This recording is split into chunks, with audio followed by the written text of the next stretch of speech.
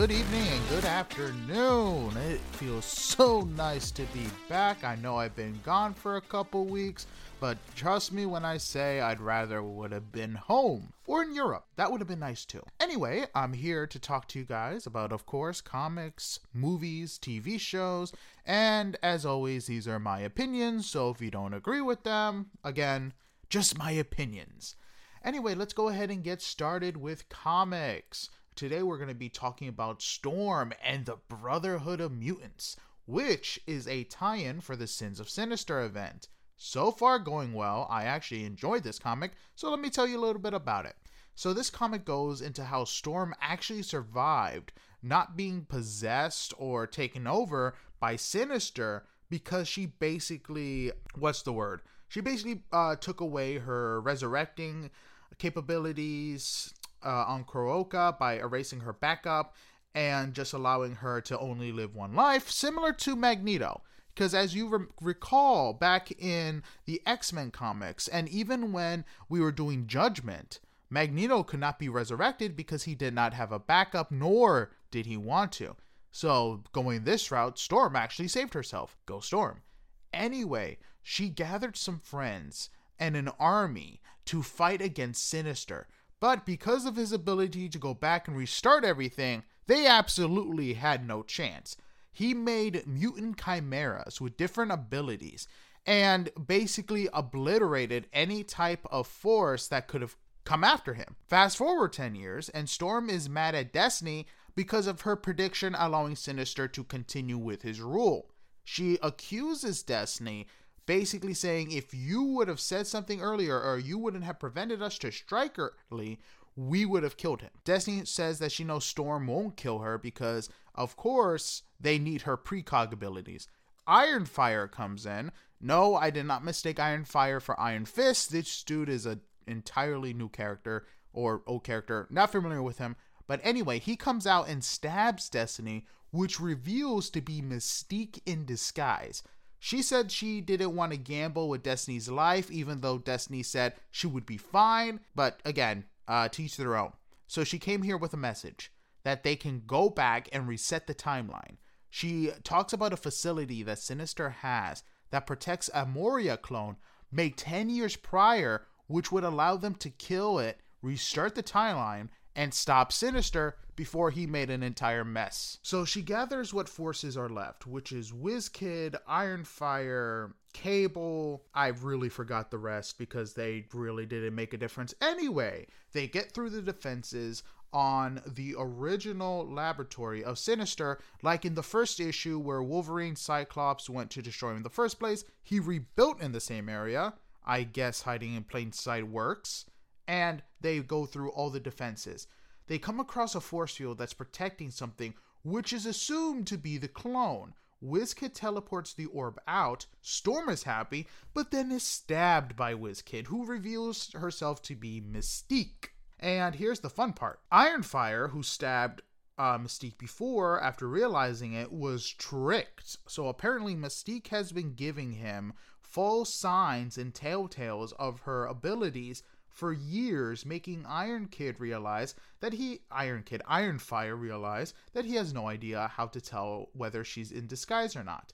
So basically, after she is stabbed, Mystique teleports herself away, and the Mystique that was apparently fighting with the other group was a clone. So it's very interesting, this whole, cat and mouse, but anyway. So Storm is dying, everybody is getting overwhelmed, and now their hopes and dreams shattered. And here's the funny part, this is actually hilarious. Sinister was going to kill the clone anyway, reset the timeline, and cut his losses. Exactly, he was going to do it anyway. But, for some reason, Destiny wants to keep this timeline because her wife is alive. So something is going to happen that she previously foresaw, that Mystique was going to die. Very interesting. I don't know who was going to kill Mystique, although there are a list of people who could. So I have no idea what she saw or what she was trying to prevent. Although I will say this, Destiny and Mystique trying to keep this timeline alive, even though everything's to hell, Sinister has taken over everything, is truly bizarre, and I'm actually interested to see where we go with this. So one thing that's pretty cool is that if Storm is going to survive, she's going to be very mad, and I actually don't know how she's going to survive. But we'll see what happens, and you know what? It's X-Men, so somehow they'll find a miracle. Anyway, moving on to Red Goblin issue number 1. So this story is from the perspective of Normie Osborn, who is the son of Harry Osborn, and it goes into detail on how he got his hands on a symbiote. Dylan, the current Venom and the son of Eddie Brock, gave it to him. Yep, there's no mystique. He just gave it to him, and this symbiote's name is Rascal. He is basically a puppy. Totally new, no memories, no link, nothing. And he gave it to a kid. I guess he trusts Normie, but anyway, Normie and Rascal go out heroing and basically save a man from people dressed as goblins. The symbiote is still young, like I said, so he doesn't really have the best relationship with his host, and he ends up getting hurt, which makes him go into a rage. And he has dubbed this name Goblin Mode, because when he goes into a rage, he looks like a goblin. And he basically beats the other goblins. And here's the interesting part. He ends up getting hurt by a pumpkin bomb that looks exactly like the one the Green Goblin used to use. And he basically gets scared and runs away. Normie wakes up in a candy shop surrounded by cops. And it's interesting enough because they go into this in the movies, and I kind of forgot about this. Symbiotes, besides eating brains, love chocolate, and he ate $80 worth of it. That's very interesting.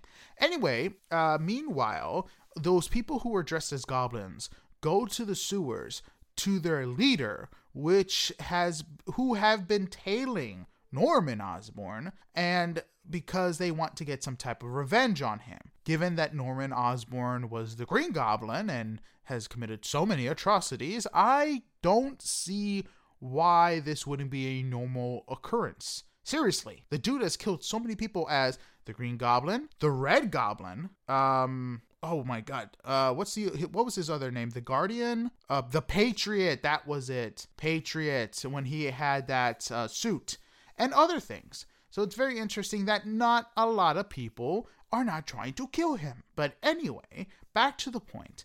Norman kind of breaks Normie out of jail by paying his legal fees and the fine, and of course, paying the dude who owned the chocolate shop enough money to basically buy another one. Anyway, he says that his mother's mad and he's grounded for basically life. So it's very interesting. I wonder if his mother knows about the other symbiotes or the fact that he's been heroing. Anyway, they basically are heading out to this event. Rascal and Normie get into a fight, and Normie tells him that he's going to stay here because he's not listening to anything he says. So back to this event, they're talking, Norman is opening it up, and they're attacked by the Goblin Army. And it's very interesting because Norman has enhanced himself to where he's actually doing pretty well. But his family is basically taken hostage, and Normie is like, all right, time to go hero, and then remembers that his symbiote is back at his house under his bed. So basically they're taken hostage. Norman goes to their leader, which turns out to be Philip Urich. Now, if you don't know who that is, I didn't know either, so I don't blame you. He was basically called the Goblin King. And it was interesting because, one, he used to be the Hobgoblin, and he used to actually be a hero turned villain. So, what was the other thing also? Oh yeah, he was killed by Norman Osborn while he had the Carnage symbiote. So again, all things interesting, and I'm surprised no more people have tried to kill Norman Osborn, even though he's given up the persona of the Green Goblin. So again, don't know how long that will last, but we'll see when that happens. But anyway, that's it for the first issue. It wasn't too bad. I get it. It's all from the perspective of a kid. But I don't know. I don't know if this is going to be a good thing, bad thing. But we'll see with issue number 2. Hopefully it's not as chaotic as issue number 1. Anyway, moving on, we're going to be talking about Nightcrawlers issue number 1, which is also a tie-in for Sins of Sinister, which follows Vox Ignis. He is basically a Ghost Rider. Yes, the X-Men have a Ghost Rider, and he is Banshee. If you guys don't know who Banshee is, he's the dude who could scream and fly in X-Men First Class. That's all I could say about him because that's basically all his powers. Anyway, he's in the Sanctum Sanctorum, Doctor Strange's house, and he's getting chased by sinister hybrid Nightcrawlers. He does not have a Pentstair, so he can't use that, but he has something called the Scream of Awakening that can awaken people's memories. And he seems to be a weakened Ghost Rider, very interesting, but he, of course, is a Spirit of Vengeance, and his Spirit of Vengeance tells him to use the Scream, which he states that he doesn't know if he wants to use it because it hasn't worked on any of the other hybrids, but it works here. He's able to free a Wolverine Nightcrawler, a Spider-Man Nightcrawler hybrid, and a Domino Nightcrawler hybrid. They're basically happy to be free and out of the control of Sinister. Now, they follow Vox, who is working for Mother Righteous. Don't know who that is, so I'm guessing she is some type of supernatural being who is after something of Sinister and uses the Nightcrawlers to help her get it, since it's protected. She's able to kill one of the goons that's there, who is Dr. Stasis, who is another clone of Sinister and his lackey. And while trying to get to the place where they're hiding this, she sends Spider-Man, the Spider-Man hybrid, to go get it, who dies. So they try different methods, and apparently they're being guided by someone else. And that's where the issue ends. I gotta say, for a tie-in issue, it was okay. Nothing too great, nothing too bad. I don't think I'm gonna follow it after this issue because it seems like it's not important and I'm just gonna follow the mainstay stories. But anyway, if you want to check it out, go for it. I'm gonna be moving on to DC, and let's go ahead and talk about Batman and the Joker, Deadly Duo issue number 4. So this is going into the backstory of the guy who kidnapped Harley. And it's very interesting and very Gotham, if you will. So while they were at a wedding, the Joker and Harley crash into a church after robbing a bank. They basically take hostages. One dude tries to be a hero, is shot dead, obviously, because no one can get the jump on the Joker except the Batman. And the Joker is telling everybody to calm down. There's cops everywhere. He tells the cops to stay back, that he will handle this. He grabs one of the guy's hostages. Batman shows up. He goes in. The SWAT goes in because, of course. And the main guy, gets his eye shot out because, of course, he does. Everything that can go wrong is going wrong. And apparently there was this big tragedy. But we don't get to see much more of the tragedy because everything fast forward to the Joker and the Batman on a train. They basically are told that they have to make the train lighter or it will crash into the train station, killing thousands of people compared to hundreds. Also, they can't decouple the train because it's booby-trapped. So the only thing they can do is basically tell the hostages that they don't know that they're hostages and basically convince them to destroy everything. Batman kind of does, but they're like, okay, what should we do? And the Joker says, well, you either help us destroy stuff or I'll throw you off the train myself, which is kind of hilarious because they start doing the stuff because, of course, you do not want to tick off the Joker. Anyway, they find out that they're still a few 100 pounds over. They're very scared because Batman set the bunch of the train on fire, trying to make everything get destroyed and basically lighten the load, and he put everyone to the front of the train. The Joker says, you know what, screw this, and without Batman realizing it, he throws half a dozen people off the train, making them so light that they're actually 40 pounds over, about over their goal. No, that would be bad. Under their goal. Would that be worse? Anyway,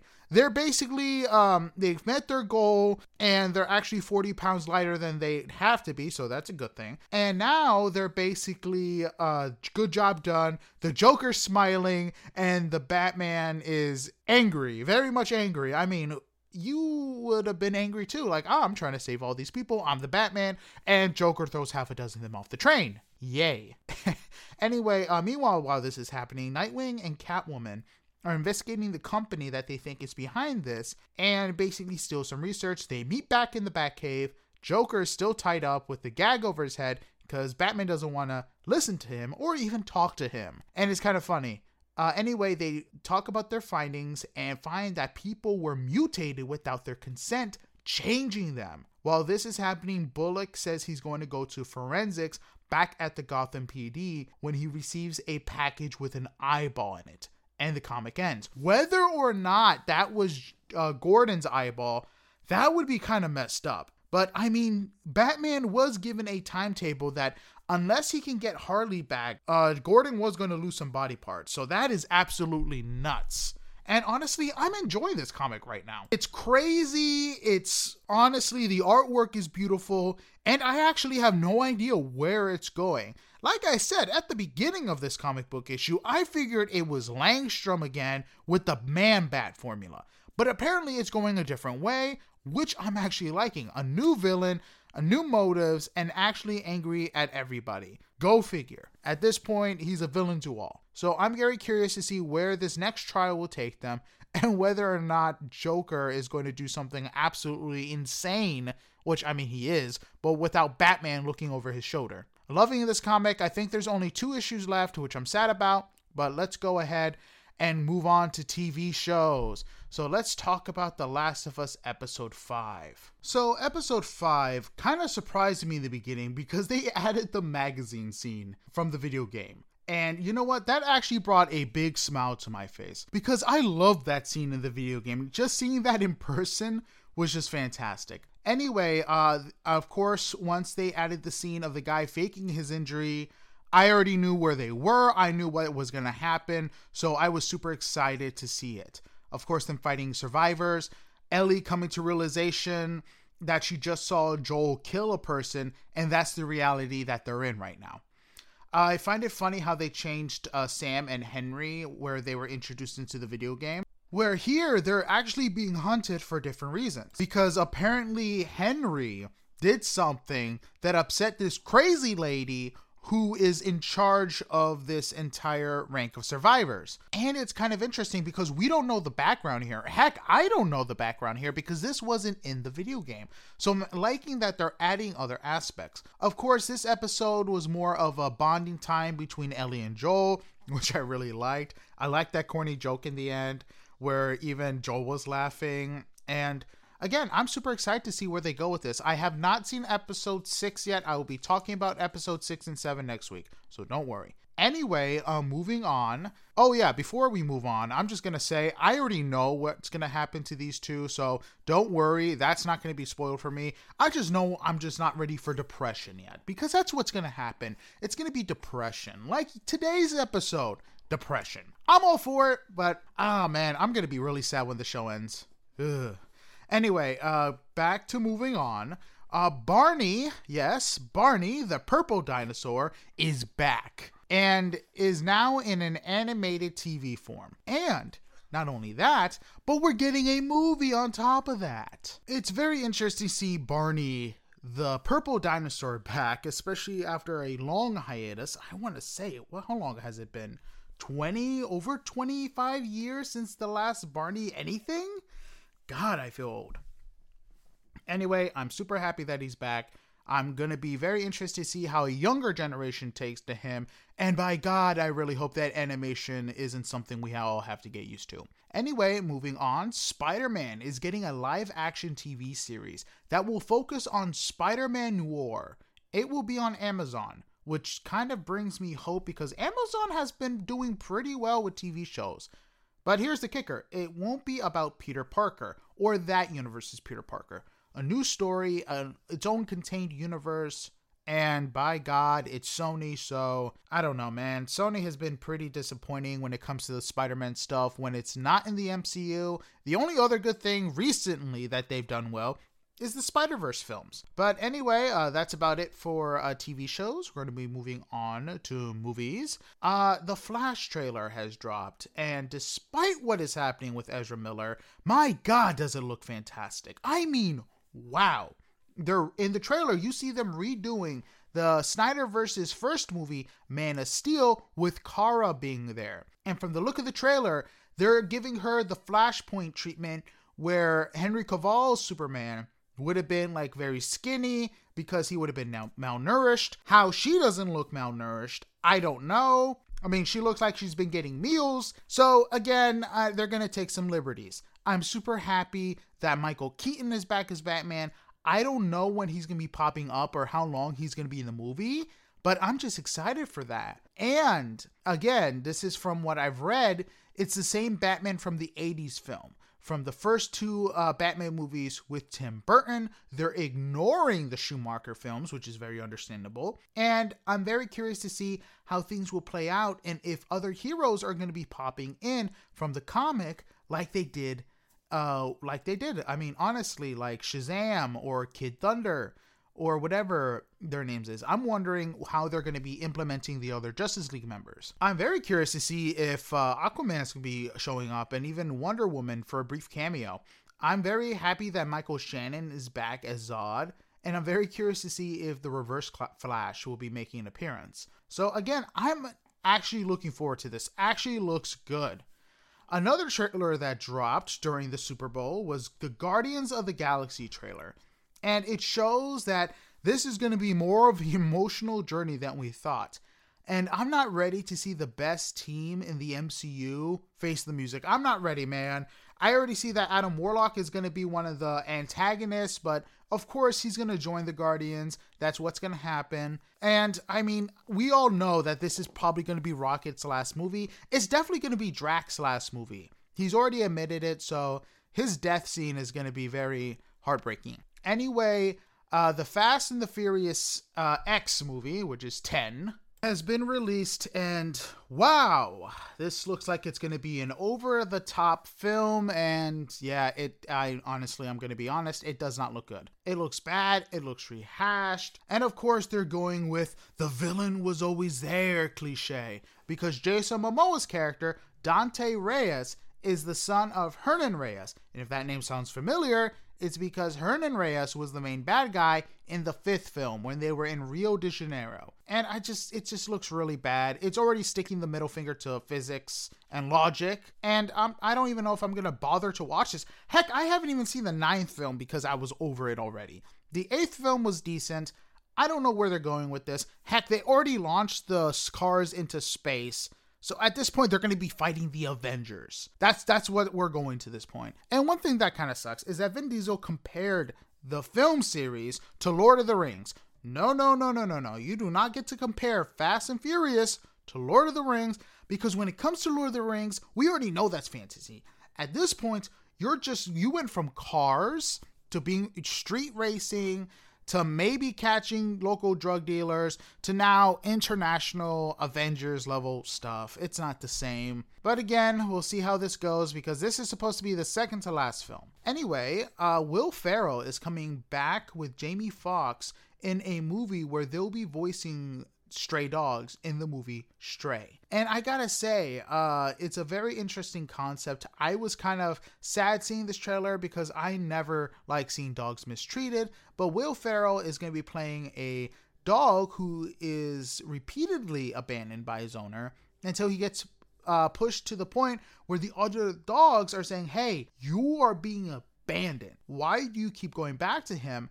So, and I'm quoting the movie here, Will Ferrell's character wants to go back to bite his owner in the dick. Yes, that's exactly what this movie is about. And it's rated R. So I am very curious to see how many parents are going to buy these tickets for their kids and not realize they're taking them to see a rated R film. Oh, I can already see the mismanagement of this, especially after so many people took their kids to see Sausage Party. And yeah, that was not a kid's movie. Anyway, I'm excited to see where this goes. It's been a while since Will Ferrell came out with a movie by himself. I mean, he has Jamie Foxx, but we'll see where that goes. I'm happy. I'm excited. Moving on, Ben Affleck and Matt Damon are working together on another movie, and it's actually about Nike's rise with the Air Jordans and the introduction of Michael Jordan. Here's the kicker, though. No one is going to be playing Michael Jordan because he will not be appearing in the movie. So that's actually kind of funny. It looks very similar to Ford v Ferrari and other films like it, so I'm actually excited. It has a stellar cast with Viola Davis in there as well. So I'm excited to see this movie, and it will be a nice sit-down movie. Anyway, this is going to be a spoiler-free review of Ant-Man Quantumania. Yay! Anyway, the movie was okay. Was it the best MCU movie I've ever seen? No. Was it the worst? No, absolutely not. I have no idea where the heck these critics were going with the film and saying it was bad, it was this, it was that. It was entertaining for what it was. Will MODOK fans be happy? Absolutely not. I'm just going to say that right then and there. MODOK fans will not be happy. But honestly, I felt like the movie should have been darker. One thing also was Cassie in the beginning, and this was only the beginning, kind of annoyed me because they gave her like a white girl without a cause type vibes. Everyone else was pretty cool. Jonathan Majors as Kang the Conqueror was just utterly fantastic. He was actually the best part of this movie. I am very curious to see where they go with this. There is only 2 after credits, so 1 post credit and 1 mid credit. So if you're going to see this movie, just sit down and wait for the rest. And I honestly can't wait to talk about this film and all its details. Paul Rudd is a fantastic actor, and I can't wait to see how he tops this performance. Anyway, I'm going to be talking about this film, spoilers, in 2 weeks. That should give everyone enough time to watch this movie. Anyway, moving on, a teaser for the live-action Little Mermaid film has been released, and we got a small snippet of Melissa McCarthy as Ursula. And while I do like the actress, it's going to be very, very difficult to match the energy of the original voice actress who played Ursula in the animated film. I really hope she does an amazing job. I really do. And I hope that she matches the energy of Poor Unfortunate Souls, because that is one of my favorite songs in The Little Mermaid. So if Melissa McCarthy messes that up, I don't know. It's going to damper the whole film. It's like the Lion King live action. Why didn't they do the song with Scar? They did small snippets. It sounded like it was going to be fantastic, and yeah, they moved on. Seriously, one of the best musical numbers in The Lion King, and you just move on from that. Terrible direction. Anyway, speaking of Disney, live action Lilo and Stitch movie is coming in 2024, and they already got Zachary Garfinkel, the dude from the Hangover movies. I'm very curious to see who he's going to play. Because honestly, he can play Pleakley. I can see that. He could play Jumba. I could easily see him playing Jumba, especially with his energy being as it is. He has a lot of range, surprisingly. So honestly, I can't wait to see who he plays. But it's very interesting that we're getting a live-action Lilo and Stitch movie. I mean, I, for one, enjoyed Lilo and Stitch. It's one of my favorite Disney movies growing up during their experimental era. And you know what? I can see that doing justice for modern audiences. One of my things is the fact that why haven't they done a Treasure Planet or even a Atlantis live action? Honestly, those movies are very underrated and could definitely use a live action treatment to bring people back into that world. You know how much fun that would be? But again, Lilo and Stitch, I'm excited for it. I'm really hoping it does well, because if it doesn't, well, we'll see what happens. But speaking of live action, we're also getting a live action How to Train Your Dragon remake with the same director who directed the animated films. And you know what? I can actually get behind this because, one, it's a great movie trilogy. It really is. I'm super excited to where they would go with it with the live action. But honestly, to bring these dragons to life, to cast the perfect Hiccup, I can see that, because the one thing about all 3 films is they take place years apart from each other. So if, let's say, one film takes 3 years to make and the other one takes another 3 years, we would see this Hiccup character grow like he does in the movie. Again, I'm excited to see where they go with that, and I really hope they stop at How to Train Your Dragon. I do not want to see a live-action Shrek movie. God, please don't do that. I love Shrek, but no. We do not need those nightmares. That's nightmare fuel on its own. Speaking of nightmare fuel, a new clip from Blood and Honey has been released, and it looks like it's going to be, as I stated before, a terrible movie that will be entertaining. Like I said, I have no illusions that this movie might be good. I already know it's going to be bad. But the fact that it's Winnie the Pooh turned serial killer is the only reason I would actually go out to see this movie. Like I said, I know it's going to be like a B or C rated movie, but I just want to be entertained, laugh at something. That's all I ask. That's all I plead of this movie. So hopefully it brings us that type of joy. One thing also before we move on is the fact we got a new picture of Lady Gaga as Harley Quinn, and it kind of looks interesting. They haven't been releasing a lot of information about this movie, only tidbits at a time. So when the trailer drops, I'm going to be very excited to see what it brings. Because Lady Gaga is a very talented singer, and with this being a musical, we get to see how well her acting and singing chops compare to when she did A Star Is Born. Because playing a regular person and playing an absolute psychopath are two separate things. Not to mention, she's going to be playing his psychiatrist, or is she? I don't know where they're going with that, so again, can't wait to see how weird and crazy it's going to get. Moving on, we're going to be talking about video games. So, Hogwarts Legacy. I will say this right now, it is such a fun game. I'm enjoying playing the role as a wizard. Oh my god, it was one of my dreams growing up and reading the books, watching the Harry Potter movies to go to Hogwarts, and the fact that this game lets me and live that life is cool. The gameplay is fun, and so is the battling. I'm already dying left and right and just trying to remember to use Expelliarmus, trying to remember to counter. It's just really fun. I really like how we can switch between spells to fit your play style and what you want. I haven't gotten the broom yet, but I'm looking forward to when I do and explore the rest of the world of Harry Potter. I do not understand why people are trying to cancel people over this. I've seen bullying happen because people are playing this game, and that's got to stop. I get why you want to counteract or not do anything to do with J.K. Rowling, but let people do what they want. Please, they're not hurting anybody, and you're the only people hurting them. Honestly, it's very sad to see how bullying has formed into the new, oh yeah, we're protesting. No, it's just bullying, and people's got to stop. Anyway, Multiverses. If you guys don't remember what that is, it's a fighting game between Warner Brother properties. And despite having a really, really strong start with over 1 million players, it has plummeted to less than 1,000. And I can see why. There hasn't been really any big updates to the game in a while. And I mean, I haven't played it in a little bit because of course we fight, that's it, and there you go. As much as I do love fighting games, there's got to be more to that, man.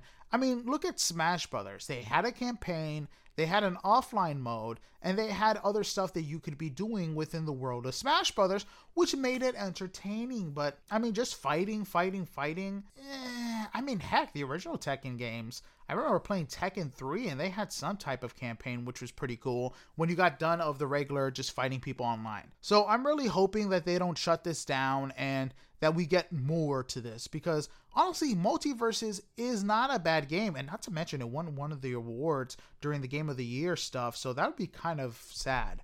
Anyway, Warzone Season 2 has dropped, and I gotta say, it's been interesting. The loot system has returned to what it was in the original Warzone game.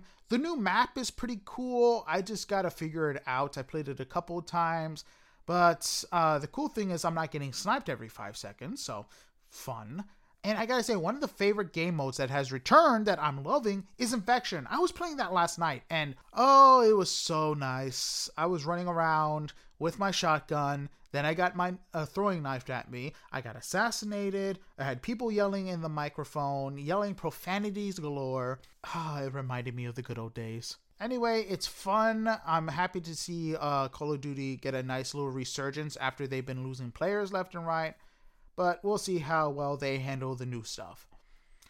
Dragon Ball Breakers, and this is funny because they're also getting a Season 2 somehow, is out, and I honestly don't understand how they even got a Season 2. When I played it with my friend, we played it during the demo, and it was buggy. We had no idea what the heck we were doing, and honestly, it was not worth the money. It really wasn't. Heck, I didn't even buy the game, and it wasn't even worth the money. It wasn't even worth free. I don't know what the player base looks like, but I would be hard-pressed to see it over 1 million people. I wonder if they're trying to, try to get more people to join in with more content, but it's definitely not the best game. And if you're a fan of running away from the main villain and doing tasks, I highly recommend Dead by Daylight. Heck, I would recommend Friday the 13th, but that game has slowly died. Sad. Anyway, moving on. Venom is now a playable character and has his own DLC story in the Midnight Suns. And you know what? I'm pretty surprised how fast they're releasing content for that game. Like, we legit got a Deadpool DLC, maybe like a month and a half at least. And you know what? It's making fans of the game happy. Good for them. They're getting new content on the game that they love. Maybe I'll check it out once all the DLC releases, but as of right now, I'm pretty swamped with other games. Speaking of swamped, Starship Trooper, yes, has gotten a video game that is releasing. I never thought I'd see the day. I thought that franchise was long dead, but apparently it's not. And it's a first-person shooter.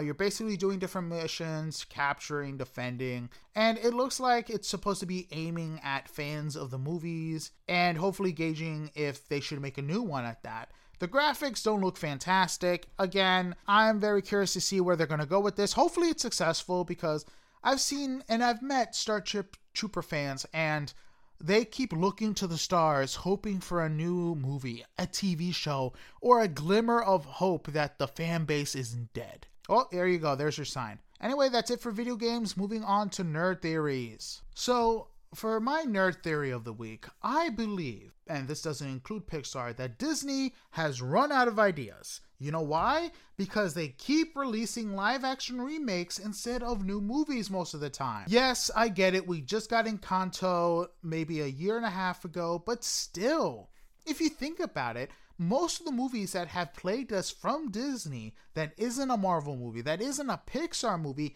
have been live action. And it's been terrible. I mean, if you're running out of ideas, give yourself a nice little break. Release some new IP. Don't go releasing the next big, oh my god, you know what? We just did Pinocchio. We just did freaking Dumbo. Let's do the Black Cauldron. Actually, you know what? That wouldn't be a bad one, because the Black Cauldron really wasn't that great of a movie. Anyway, back to the point. So that's what I really think. I think Disney at this point has run out of ideas, and they're just using these live action movies to keep themselves busy and to make them, I don't know, have some type of think tank to where they're thinking of new movie ideas. They're thinking of something they haven't done before. Maybe a Disney princess they want to introduce, or something, because again, there hasn't been really that big of a new IP that has been released from Disney that isn't a Pixar movie. Like I said, I know we got Encanto, and before that it was Raya, and we had a new one which really wasn't advertised that well, which is really weird because it had Jake Gyllenhaal in the movie. Anyway, like I said, I think Disney at this point has run out of ideas. That's it for my nerd theories. Moving on to current events. Zootopia, Toy Story, and Frozen are all getting sequels. One, I don't know about Toy Story. Toy Story 3 was a fantastic ending to the franchise. Then we got 4, which wasn't too bad, not as good as 3. The ending had Woody and Bo Peep going off on their own, living happily ever after. So I absolutely have no idea how 5 is going to fit into this whole thing.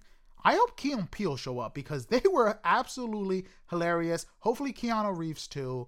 Like I said, very interested to see where they go with 5.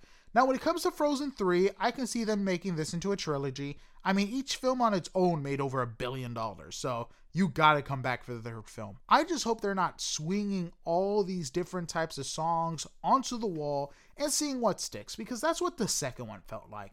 It felt like they had all these different songs trying to repeat some of the magic of Let It Go, which, I mean, honestly, Into the Unknown was fantastic, but honestly, a lot of the songs they had in the second one just felt like they were really just taking swings at anything. So we'll see where the story goes. Maybe they'll face war with another kingdom. I have no idea where they're going to go with it. So that actually makes me happy. So moving on to the next sequel they announced, Zootopia 2. And I'm actually excited for this. Zootopia was a fantastic Pixar film.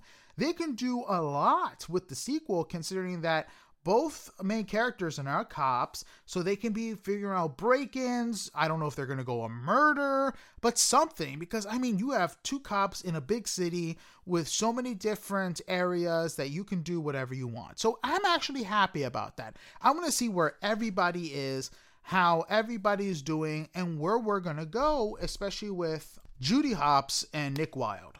And not to mention, I personally loved Zootopia. It's one of my top 5 Pixar. Is it one of my top 5? You know what? Top 10. You know what? I actually don't have a list for Pixar films. I really don't, because all of them are fantastic. I have yet to see a really bad Pixar film. Or have I? Yeah, Red wasn't really that good. Anyway, but I'm babbling at this point. But I mean, honestly, Zootopia was fantastic. Can't wait to see the sequel. So hopefully they do it justice. I mean, it's Pixar, they will. So I have full confidence. Anyway, that's it for this week's episode. I hope you guys enjoyed, and I'll see you guys next week. Sayonara, see you later, and I'll talk to you later. Goodbye.